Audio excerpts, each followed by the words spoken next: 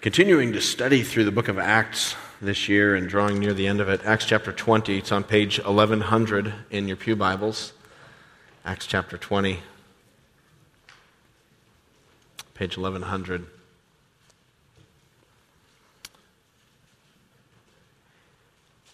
In 1992, the Mall of America opened in Minneapolis, Minnesota.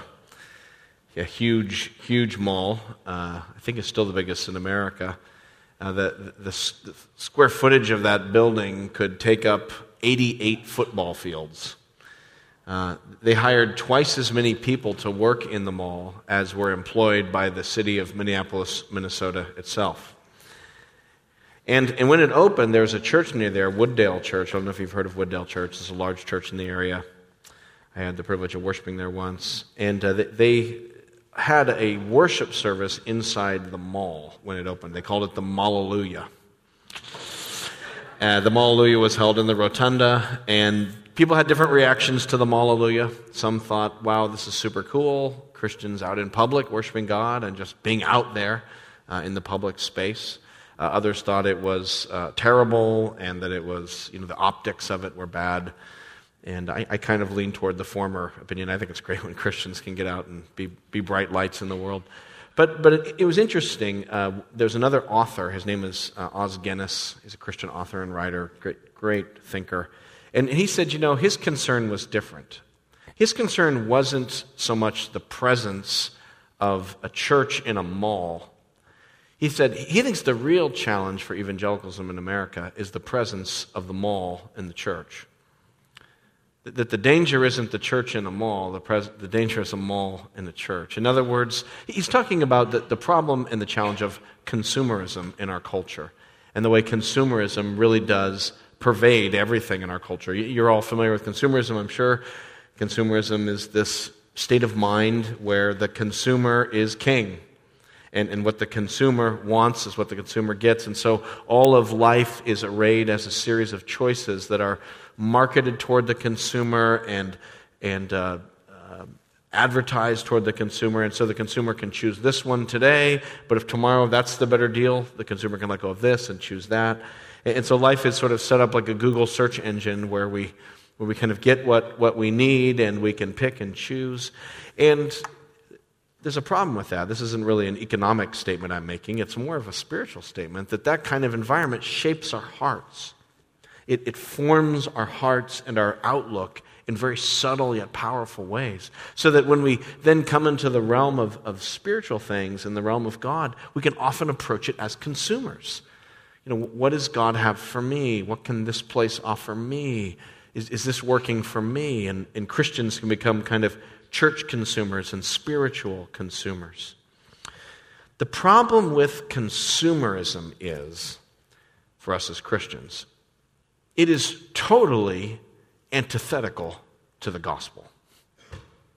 Consumerism is the opposite of Christian discipleship. The mentality that says, what's in it for me, what's the best deal for me, I'll pick and choose, is 180 degrees separate and different from Jesus, who said, if any man would come after me, let him deny himself, take up his cross, and follow me. They just couldn't be further apart.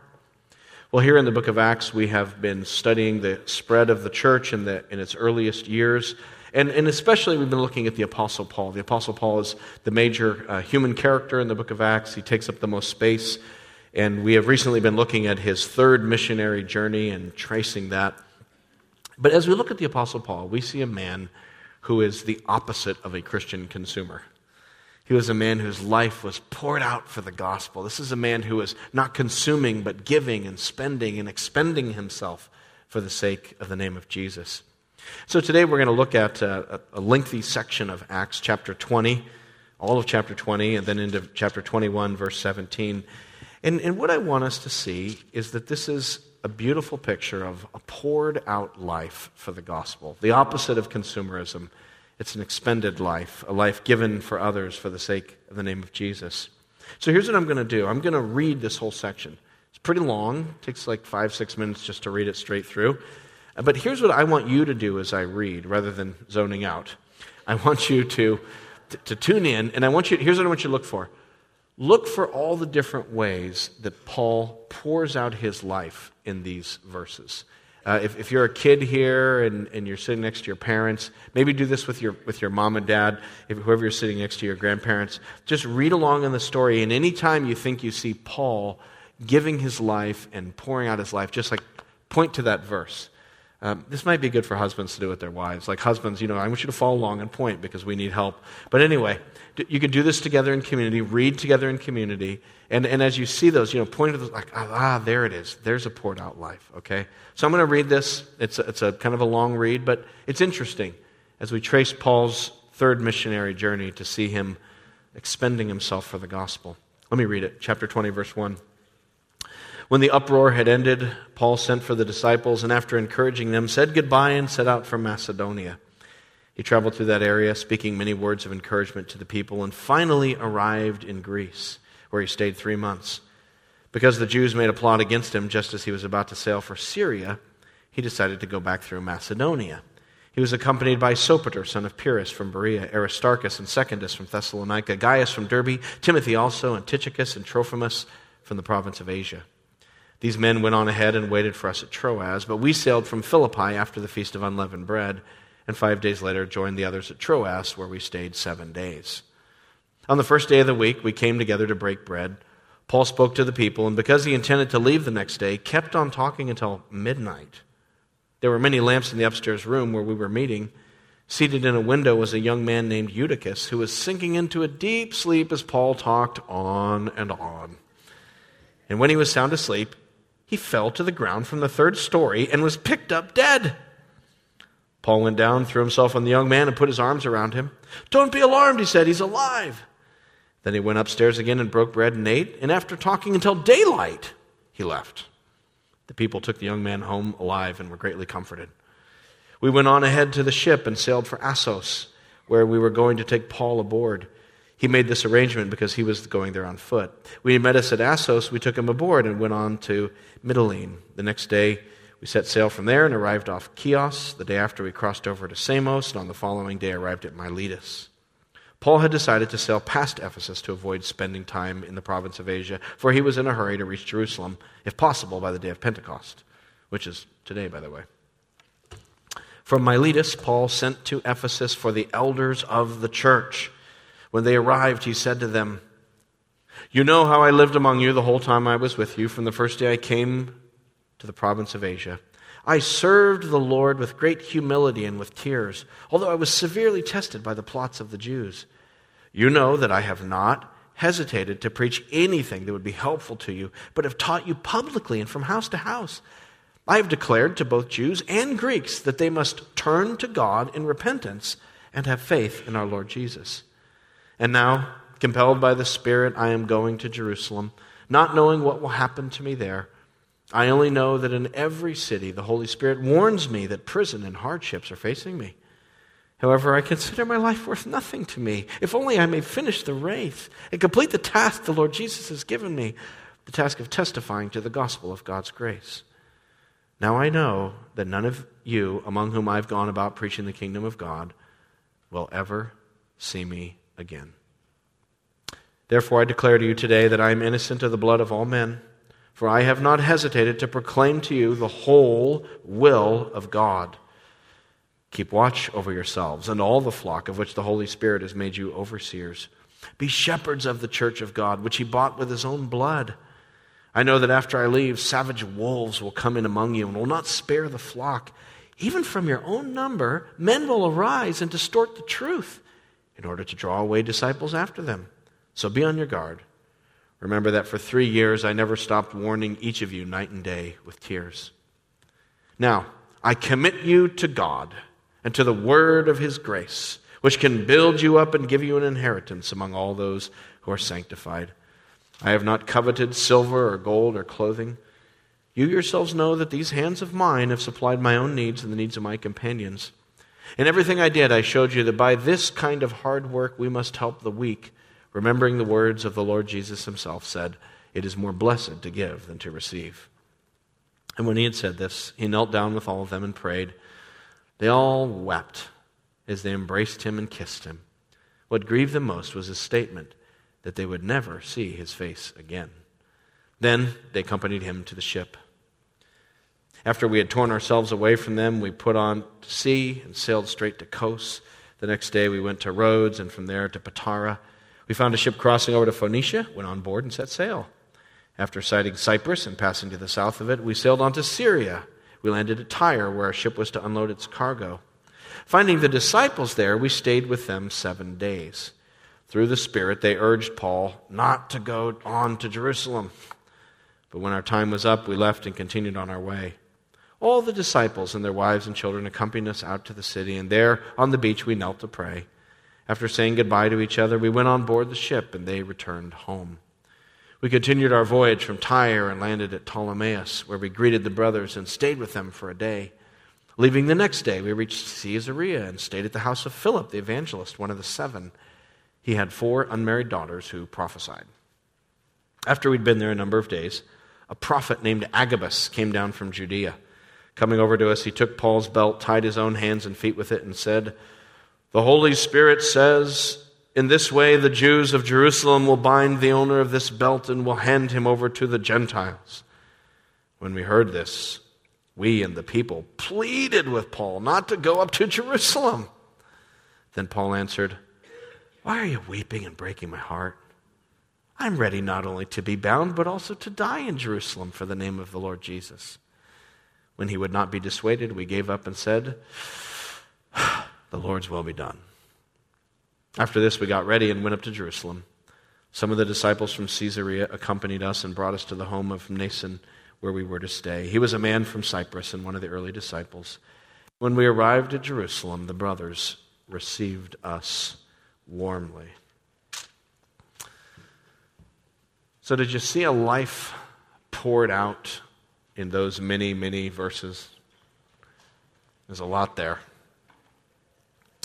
Let me suggest 4 ways in which Paul poured out his life for the gospel. And I think 4 ways that we could pour out our lives as well that I think are kind of normal for Christians as we give our lives for God. Here's the first one. Paul poured his life out through tireless travel. This guy was in motion. He was always moving. You get all these place names. Paul's on foot. He's going by boat. This was hard travel. This was arduous travel. Remember that when Paul was traveling by boat, don't have in your mind Carnival Cruise Lines. Like, don't have in your mind, the high-speed ferry to Nantucket. You got to be thinking of like the old school wooden boats that are creaky and run aground and sink and that kind of thing. This is what Paul sailed on. This was hard travel. And so throughout this whole section, he's traveling and traveling. You've got all these places he went to.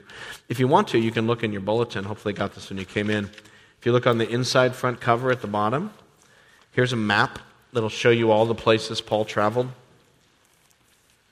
So if you look at the map and look right in the middle, you'll see in bold the region of Phrygia and Asia. And if you look right below Asia, you'll see the city of Ephesus. That's where Acts chapter 20 starts. And then you can follow Paul's journey in the heavy dotted line north up to Troas, and then he goes over into Macedonia, all the way down to Greece. And then you see the light little dotted line, that's the journey back.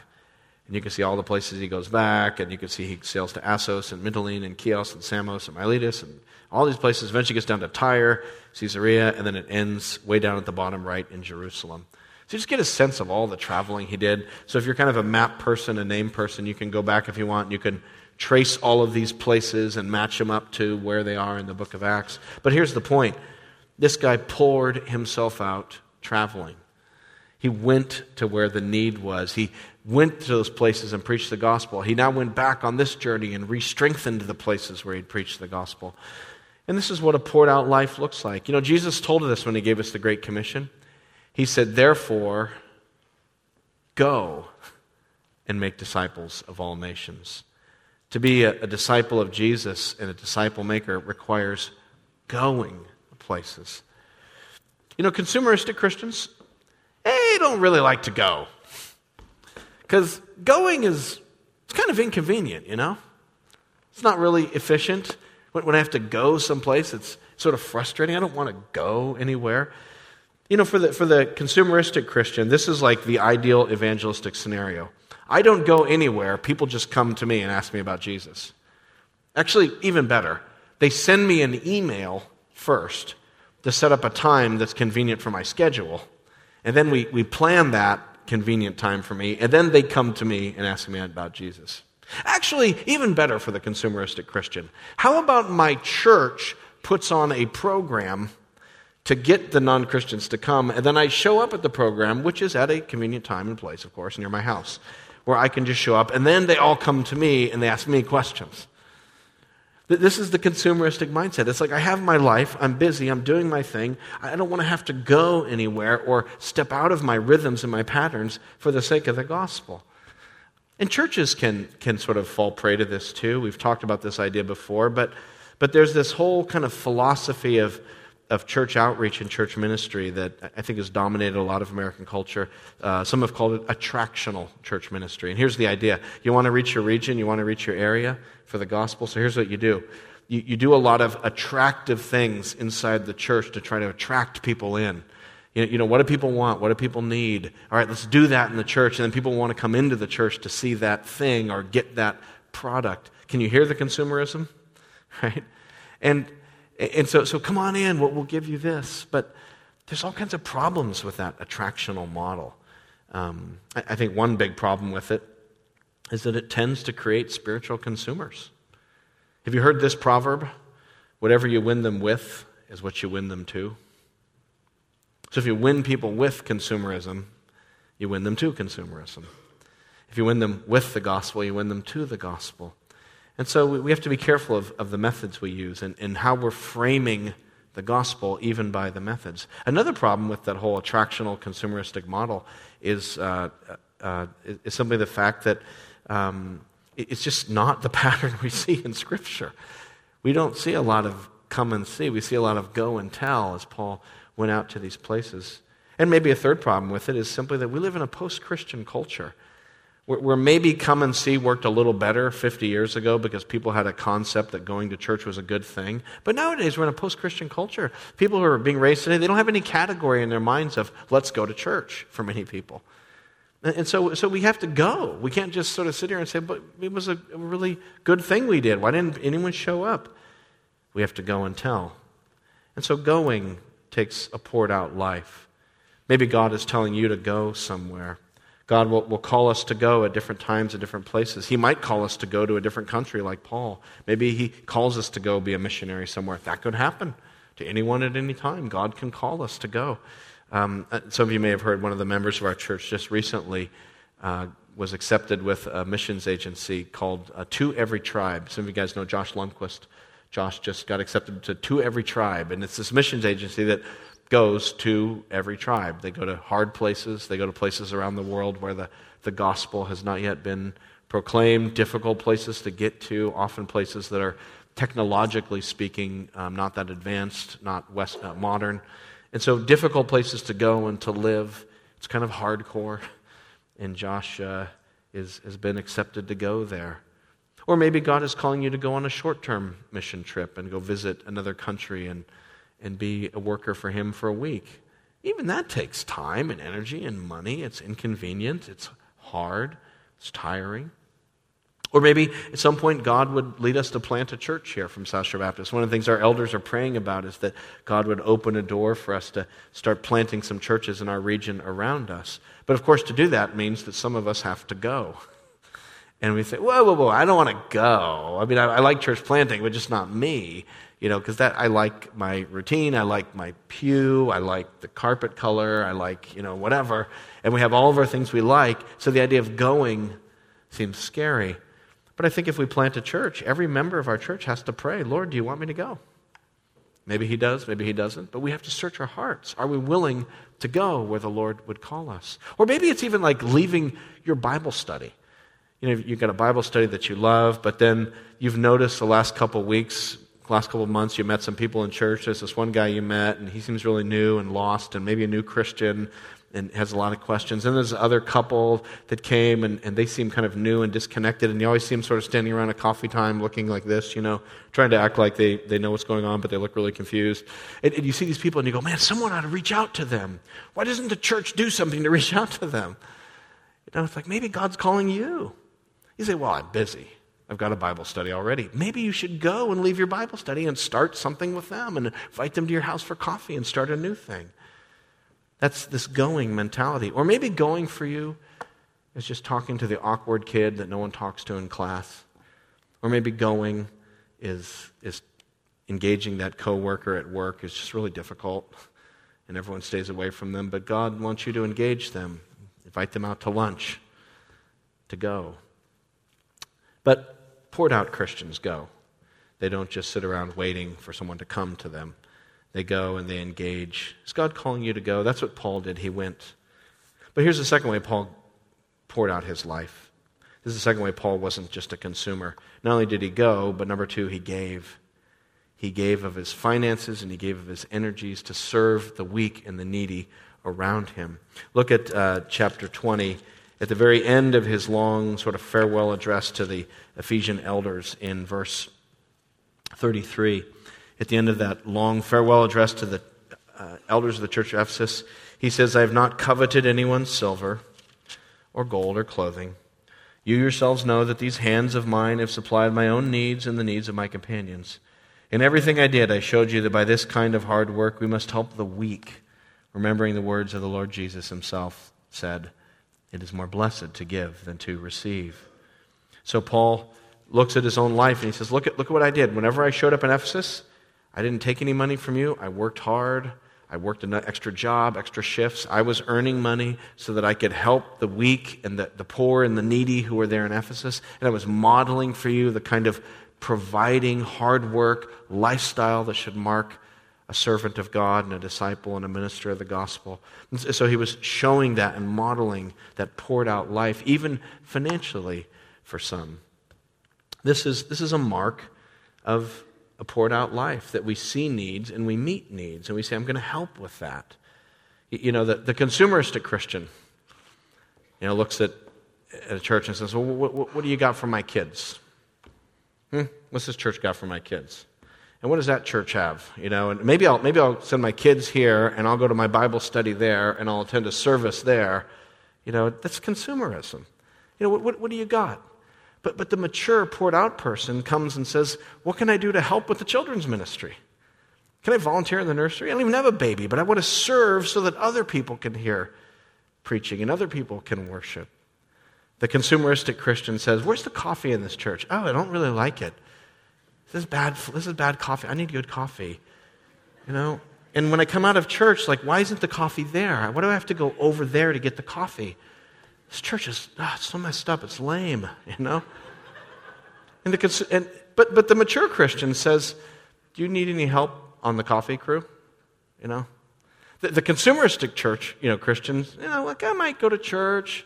I might show up whenever, unless there's something else going on, whatever, And so they come and go and, bebop around to different churches, never been a member of a church, never committed themselves to a church because they don't want to be tied down because they're a consumer. But a mature Christian says, can I be an usher and get there early so I can serve others? Right? That's mature Christianity.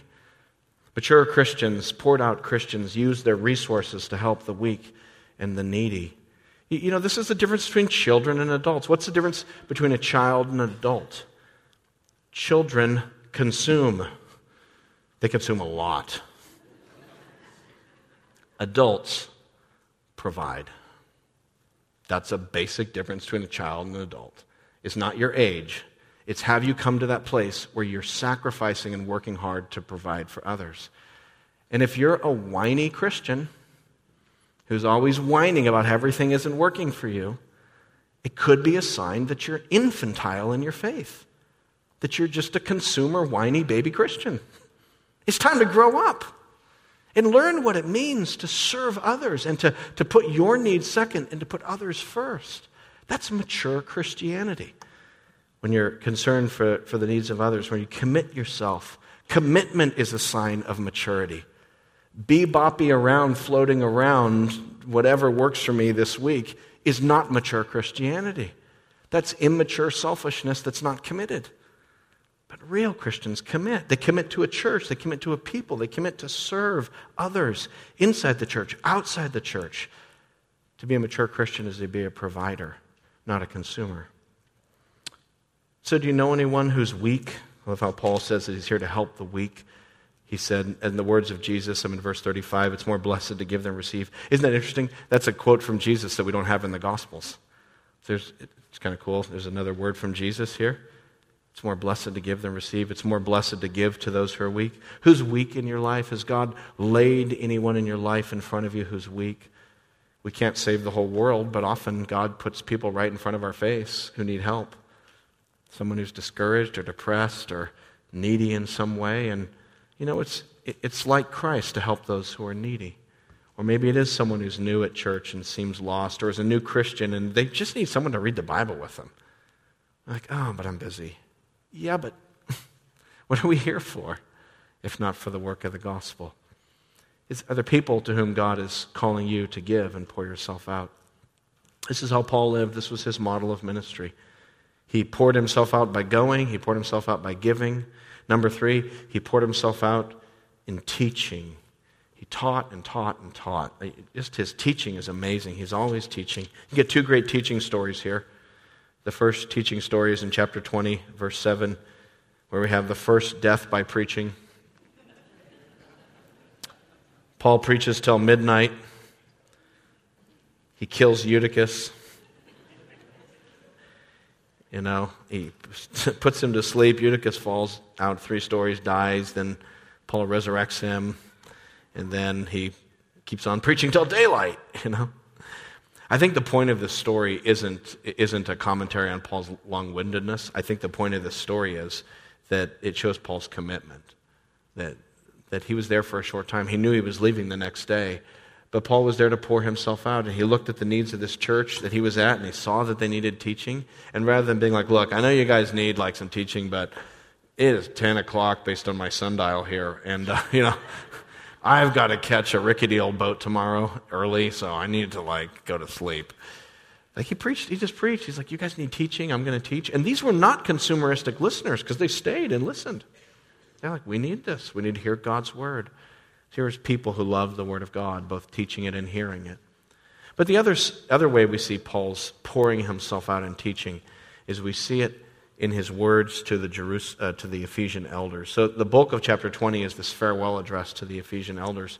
And one of the, I think, central themes, if not the central theme of what Paul says to the elders, is he says, look, I have taught you everything. I held nothing back. That's probably the main through line of this. If you look at verse 20, Paul says to the Ephesian elders, you know that I have not hesitated to preach anything that would be helpful to you, but have taught you publicly and house to house, and from house to house. I haven't held anything back. I've said everything you needed to hear. Verse 21, I've declared to both Jew and Greeks that they must turn to God in repentance and have faith in our Lord Jesus. Or look down at verse 26. Therefore I declare to you today that I am innocent of the blood of all men. For I have not hesitated to proclaim to you the whole will of God. I've told you everything. Your blood is not in my hands. If you don't believe and you're lost, it's not my fault. I've told you the gospel. I've told you about Jesus. I told you need to repent and believe in him. He's taught the whole will of God. And that's a mark of poured out life, is that we not only pour out ourselves in service and love, but we also pour ourselves out and we speak the truth to people. Consumeristic preaching never preaches the whole truth. Because the consumeristic mindset is always marketing things. What does this person need to hear? And well, if I say that, let's see, so here's the truth, but I can't give it all to them because I don't want to scare that person away. So maybe I'll talk about this truth, but that one I'm going to kind of hide, right? So we're always trying to spin and position and posture the truth. But Paul never did that. He said, I've told you the whole thing. I've told you the joyful things and the hard things from the Bible. I haven't picked and choose from the Bible what you need to hear. I'm just telling you the whole shebang. I'm giving you the whole download. So you have it. You know what God's word says. And this was Paul's approach to proclaim the whole counsel of God.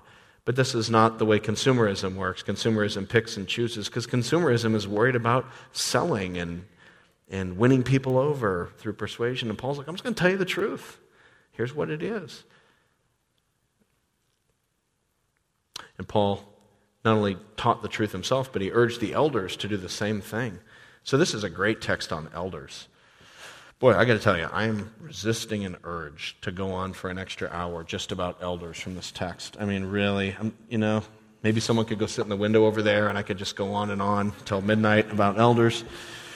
Some young man wouldn't mind sitting there and we could reenact the fall of Eutychus. I don't know. But yeah, I mean, there's so much here about elders. Oh, it's so good. So I'm not going to go there.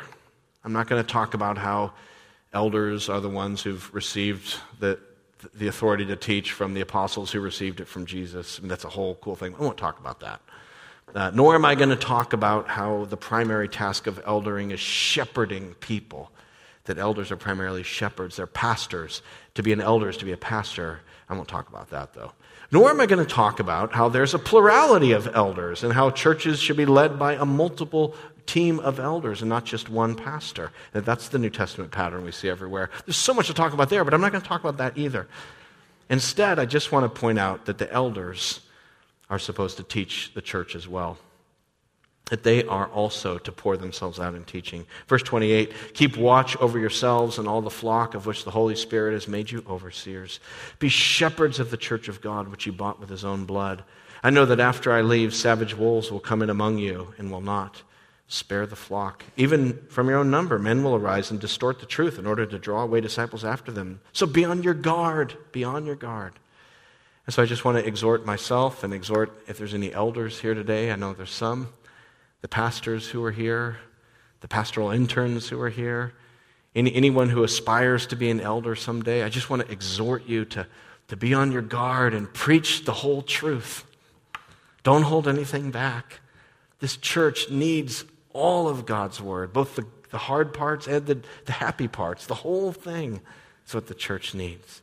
I mean, don't you as a church want pastors and elders who teach you the truth, the whole truth, and nothing but the truth?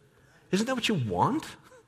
And so elders and pastors and those who would be teachers in the church and Bible study leaders and Sunday school teachers, I just urge you, teach the truth, the whole truth, and nothing but the truth. The whole counsel of God, so that when you're done with your Bible study or done with your Sunday school class or whatever it is, you say, I've taught it. And God has been glorified through my teaching. And all of us as Christians, we have to be willing to speak the truth. The good, happy parts of the truth that people like to hear, and the hard parts that people don't want to hear, and the difficult parts. And that's true for all Christians, because we all have a responsibility to teach and declare God's word as Christians. I was, Thursday night, I had a friend stay over at our house for the night, and he actually used to be a member here, then he moved away, but he was in town, and he was telling me the story of an opportunity he had to share the gospel and speak the truth to a friend of his. So there's a guy he's worked with for about 15, 20 years. They go way back, they have a good work relationship, but it's kind of interesting because my friend is an evangelical, born-again Christian, and his buddy he works with is not a Christian, but he actually lives an openly gay lifestyle and is married to a man. And so the friend from work said, hey, can we go out to lunch? Because I want to hear about your faith. And so my friend was like, yeah, that sounds great. So they went out to lunch. And so he said, well, tell me about your faith. So my friend shared the gospel with him and how Jesus had saved him and the difference it made in his life. And then after he shared the story, then his co-worker looked at him and said, okay, then, in light of your faith, what is your view of my sexuality? Just boom, hit him with it. And he's like, I was not expecting that question. And so he just kind of took a deep breath, and he said, well, I'm going to tell you the truth. And he did it humbly, he did it lovingly, he did it non-judgmentally, angrily, but he told him the truth. He said, this is what I think, and this is what I think God has created us, and this is what I think, God's plan is for sexuality. And he just told him that openly.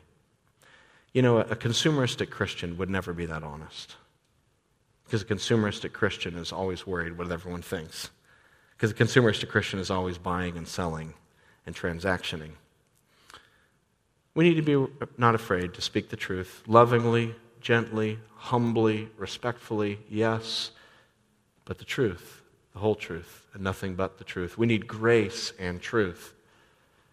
And if we don't have truth, it's not really grace. And if we don't have grace, it's not really truth. We need both, fully and robustly.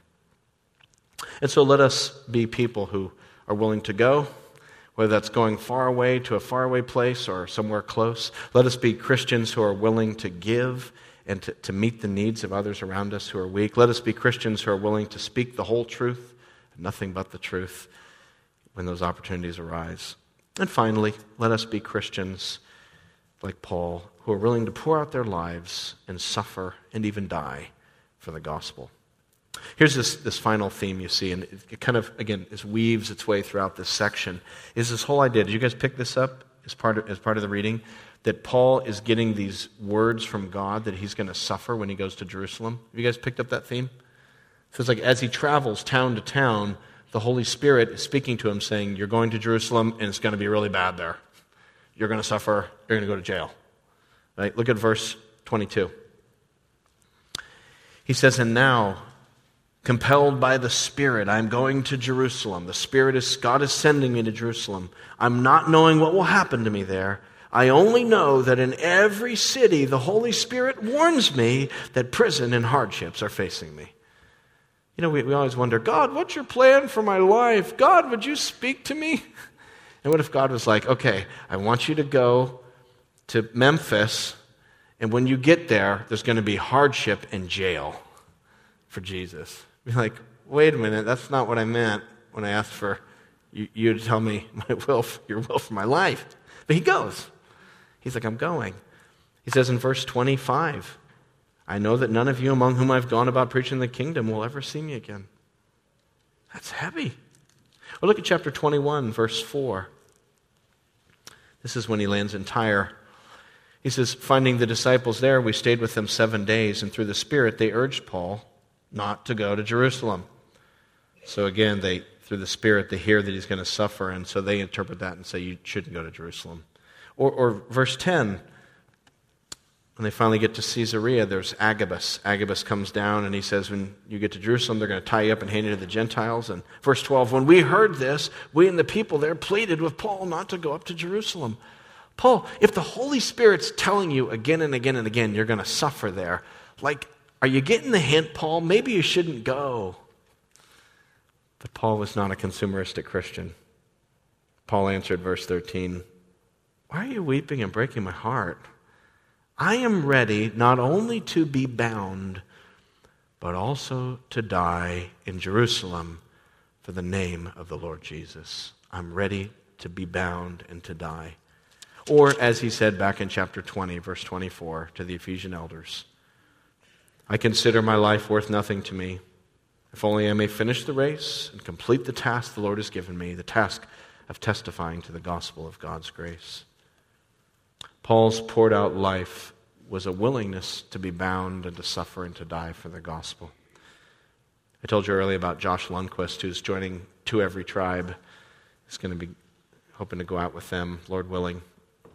And one of the things you do when you join To Every Tribe, it's kind of hardcore, but they make you sign a document that they call your burial certificate. Basically, you write on the sign, like, this is what I want you to do with my body if I die on the mission field, and this is what I want you to do with my stuff. And I don't know to what extent it's a legally binding document, but I think the point is, it shows that, like, look, I realize I'm going to go to hard places, and I might not come back. And so they have to sign a burial certificate. Wow! Think about that. Are you ready to sign a burial certificate for the name of Jesus? I'm ready to die for the name of Jesus? Wow, it sounds heroic, but when you really have to write your name on a piece of paper, I don't know. But this is where Paul was. He had signed the burial certificate in his head a long time ago. He's like, I'm ready to die for Jesus. If that's what God wants, no worries, let's go. I'm heading to Jerusalem. It's a poured out life. How do you get there? How do you get from consumerism to poured out life? How do you get from consumeristic to I'm ready to die for Jesus? I mean, there's a journey there. And as a Christian, I see a lot of consumerism in my own heart. And I think about signing a certificate like that, and I'm like, yeah, of course I would do that. I think I would do that. Maybe I'd do that. I hope I'd do that. How do I get from A to B? And I think it starts by, again, preaching the gospel to our own hearts. It's what Paul said when he summarized the gospel in verse 21, where he said, I declared to both Jews and Greeks that they must turn to God in repentance and have faith in our Lord Jesus.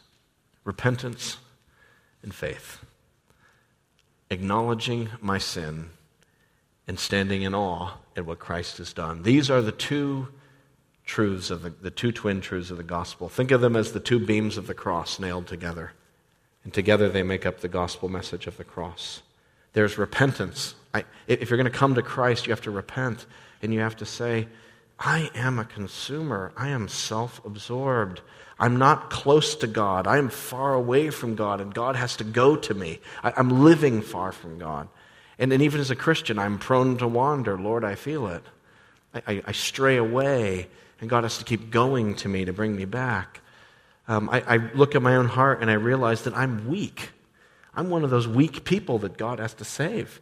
I'm not righteous enough. I'm not holy enough. You're not spiritual enough. There's nobody here who's good enough, righteous enough, religious enough, spiritual enough, green enough, whatever, to please God.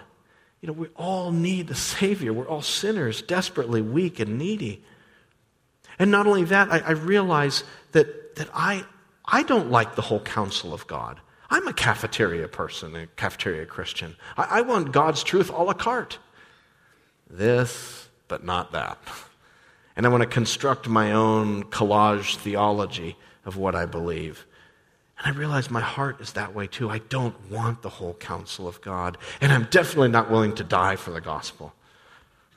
And I need to see all of that in myself and own it and confess it and stop lying to myself. And I need to repent and say, God, I am a desperate consumeristic sinner in need of a Savior. And then we need that other truth that forms the gospel, which is faith in Jesus. We need to look from our own depravity and then look to the Lord Jesus Christ and His grace and see that God loved us so much that He sent His Son Jesus. Jesus is the ultimate poured out life. Paul's poured out life is just an echo of Jesus, really. I mean, yeah, you think Paul traveled. Look how much Jesus traveled. He's constantly, his ministry, he's traveling all over, went to all the villages in Israel. But he did more than that. He made the biggest journey of all. He came from heaven to earth. And he didn't stop at the earth. He went down to the grave and then up again. Nobody has traveled as far as Jesus for the sake of salvation. And Jesus cared for those who were weak. He was drawn toward the repentant and the humble and the broken and those who were in need of a Savior. And he was repelled by those who were self-righteous and thought they were all set. And the religious, he didn't want anything to do with them. He wanted those who were in knowledge of their need and were humble and repentant. And Jesus was not only going and not only was he giving, but he taught. He taught everything. He taught the whole counsel of God. Nobody taught like Jesus. And I love Jesus. He didn't hold anything back. He was loving and gracious and kind, but he was also stern and warned people. Nobody taught as much about hell in the Bible as Jesus. If you want to hear the most sort of vivid fire and brimstone picture in the Bible, read the teachings of Jesus. He blows anyone else away. And so he taught what was loving and kind and gracious, but he also warned people, if you don't believe in me, there's a judgment day coming. And he gave it all to them full throttle, which is why they wanted to kill him. Consumeristic preachers don't get crucified. And then finally, Jesus went to Jerusalem to die. And there on the cross, he served us, and he poured out his blood, he poured out his life on the cross, so that by dying for us we might be forgiven, and rising again we might be saved and transformed. Jesus poured himself out. And so I think the way you make the journey from consumerism to a poured out life is you have to let that gospel truth just go deeper and deeper into your soul. You've got to accept it and be in awe of it. And you've got to keep coming back to the Lord saying, I need your grace, and being in awe that God would send his Son. And as you, so I think this is what happens, as our affections and our hearts are more in awe of what Christ has done for us, as we see more and more that Jesus is our life and our everything, then what happens is all of the consumeristic pull of the world starts to lose its allure. Because we say, Jesus is my life. And so I can pour out my money. Because you know what? Money's not my life. Jesus is my life. And I can give my time to you because my life and happiness is not found in managing my time for my own pleasures. I can be inconvenienced for the sake of others because even if my time gets wasted, Jesus is my life. I haven't lost my life. And I can teach, and you may not like me, and you can speak to your friends, and they may not like you, but that's okay. Being liked by people is not your life. Jesus is my life. And I can even die for Christ. And I haven't lost anything because Christ is my life, and he's seated at the right hand of God. And so for the Christian, we could pour out ourselves because no matter what I give, in a worldly sense, I still come out ahead because I have Jesus. And he is my life and my everything. And it's as the glory and the beauty of Jesus as our Savior fills us up and fills our affections and captures our heart. And as we treasure Christ as our life, it is then that we're free to happily, joyfully pour ourselves out by going and giving and speaking and dying. It's only as we treasure Christ that we will be able to say with Paul, I'm ready not only to be bound, but also to die in Jerusalem for the name of the Lord Jesus. Let's pray.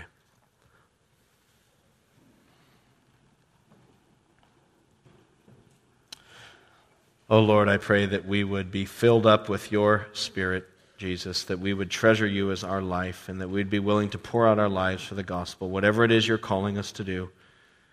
God, I pray that you would motivate us, God, that you would send us out.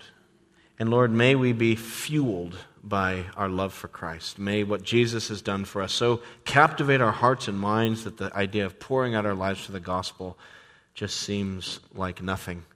It seems like an obvious thank you to you.